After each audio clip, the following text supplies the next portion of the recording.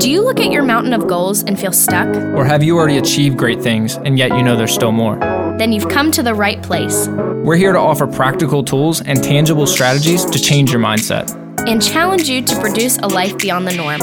I'm Nate. I'm Laura. Welcome to the Transcendence Podcast.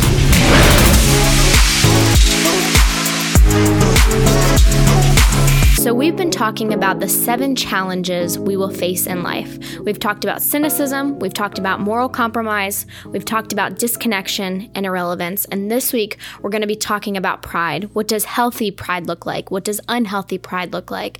Ways to overcome unhealthy pride and ways to step into a healthy pride. And let's remember that these are really personal challenges, right? These are things that only you can change, only you can see, only a lot of times, these are things that people can a lot of times hide, but people see part of it. They don't like it, so they avoid you. But when you actually lean into these and overcome all 7 of these challenges, you can live as the best version of yourself and have a lot higher chance to accomplish those goals that you set out. And we will say too, just like we've said in previous episodes, when you're listening to this, think about yourself and yourself only. Don't go in your mind and start thinking, oh yeah, I know that person. They're very prideful, or oh, that person's really humble. Think about yourself. What does it look like for you as a challenge in your life? And so let's break down what is the difference between healthy pride and unhealthy pride, because too many people want to throw pride one way or the other. They want you to be proud, but you can't be prideful. And it's very confusing a lot of times because there's so many quotes saying, this is why pride is so bad. And then there's so many people saying, well, if you're not proud of what you do, you can't be confident. So there has to be a clear separation. What is healthy pride and what is unhealthy pride? Healthy pride looks like you being proud, you being confident in what you've accomplished, you being happy and showing that joy that you were able to accomplish whatever it is, and you were able to do it by yourself or with the team, that you were proud to be part of that team. It's anything that's celebrating, right? You want to celebrate the victories and celebrate the wins. And Laura and I actually have a whole podcast on leaning into your pride, leaning into being celebratory of the things you accomplish. Now, healthy pride, though, never exaggerates. See, it's not bragging, it's not boasting if you're not exaggerating. If it's true and it's actually what you accomplished, then yes, be proud of that. The moment we start to exaggerate is the moment we start to lean into unhealthy pride. See, unhealthy pride isn't a confidence. It's not a joy celebration. It's a defense mechanism. Unhealthy pride is a defense mechanism to protect somebody's own self, to protect their value or to protect their reputation as seen by other people. They want to protect the way that other people view them and the way that people feel about them. So they feel the need to exaggerate what they've accomplished to try to build themselves up or try to build their value or try to build their reputation or their credibility. When in reality, what it'll end up doing is just losing respect of those people that you're trying to actually impress. You can see an unhealthy pride come across in a lot of different ways. It could be, making the conversation all about that person. You find that every time you talk with this person, it's all about them. Or maybe they struggle to empathize with other people when other people are going through hard situations. They might experience self-pity when they don't receive praise. They might constantly worry about what other people think. If you look on the Enneagram, the deadly sin of an Enneagram 2 is pride. So this is going to be something that if you're a 2 on the Enneagram, you study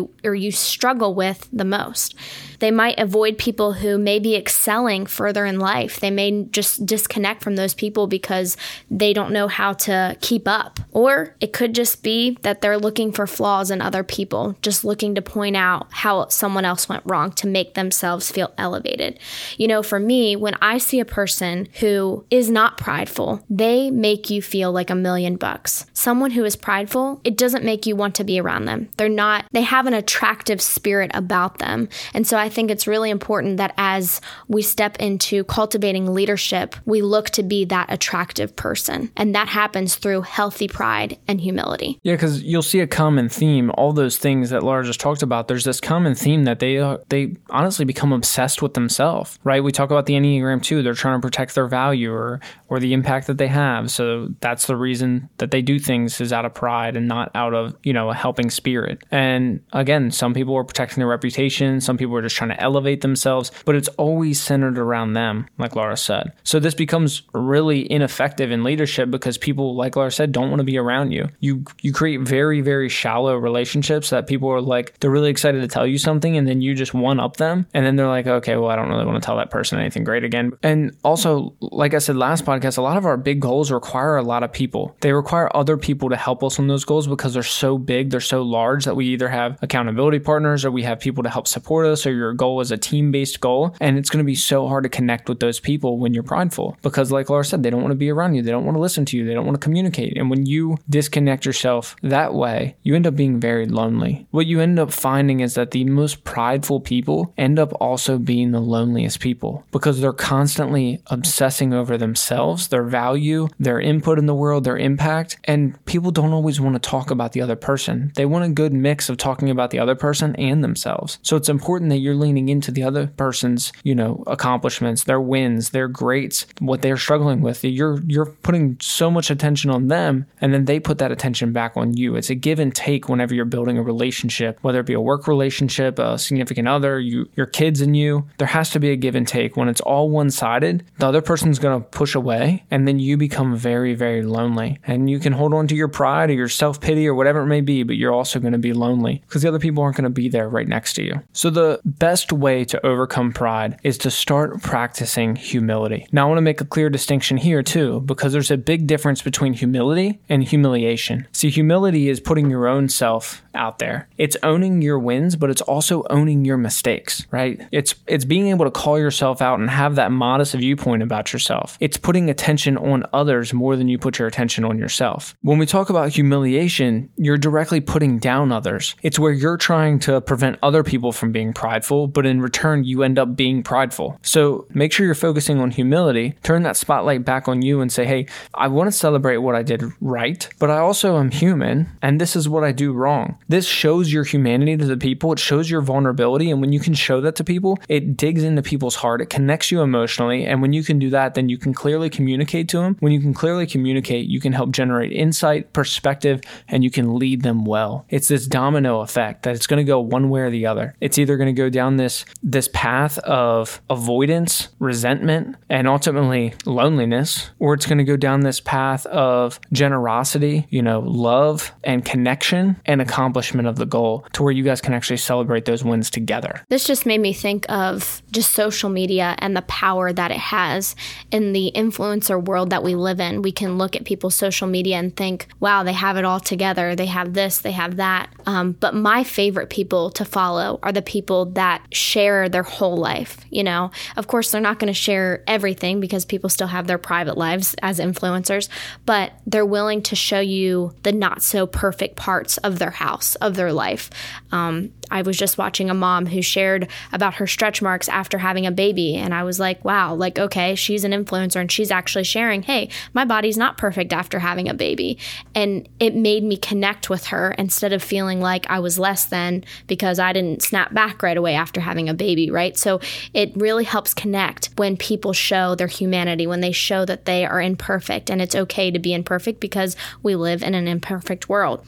I love this quote by C.S. Lewis that says, true humility is not thinking less of yourself. It is thinking of yourself less. Yeah, that's so important because the idea is not to put yourself down. And now you're in self-pity, which is just as destructive as self-elevation, right? When you exaggerate yourself one way or the other, whether it's pity or whether it's above everyone, no one wants to be around that. So no matter which way you exaggerate it is bad. So don't take this the wrong way. Don't start just putting yourself down. It's just focusing on other people more. Yep. Just turn the attention to them more. You could even practice being more generous and giving. I also want to point out the fact that you don't want to be generous for trying to get some kind of value, some kind of accreditation, or getting it in return. Yeah, or trying to get some kind of power play. You want to be generous for the sake of being generous. This is why it's the deadly sin of an Enneagram 2, and we dive into this in the Enneagram 2 episode, but the Enneagram 2 is a helper, so their natural instinct is to help. The big difference between a healthy helper and an unhealthy helper is the intention as to why they help. A healthy helper helps out of the pure generosity of them, out of just loving people. The unhealthy helper does it to try to get accreditation, to try to get their value from it, and to try to just get more attention turned on them. That's where you see the unhealthy version of pride come through. And two other practical ways to cultivate humility is to be open to new ideas, advice, and be willing to take criticism.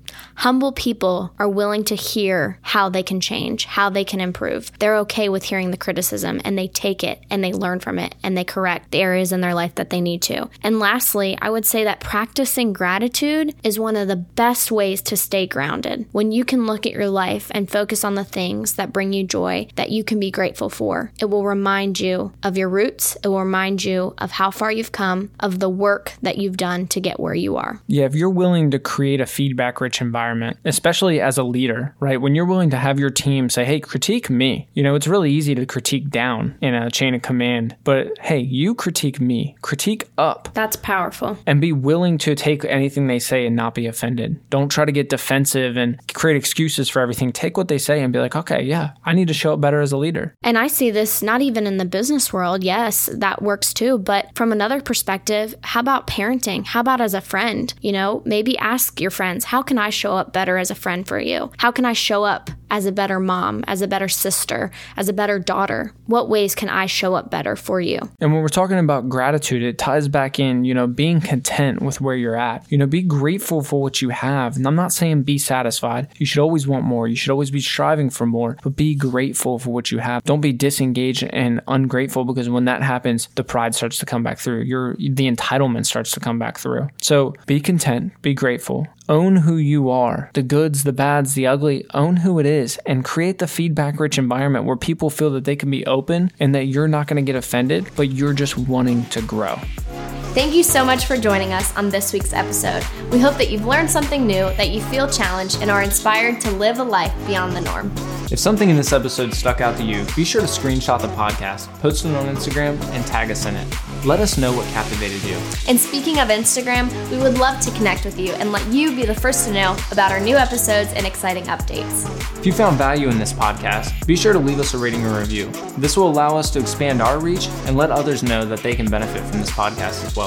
We appreciate you spending your time with us, and we can't wait to be with you again soon. Join us next time as we continue to live a life beyond the norm.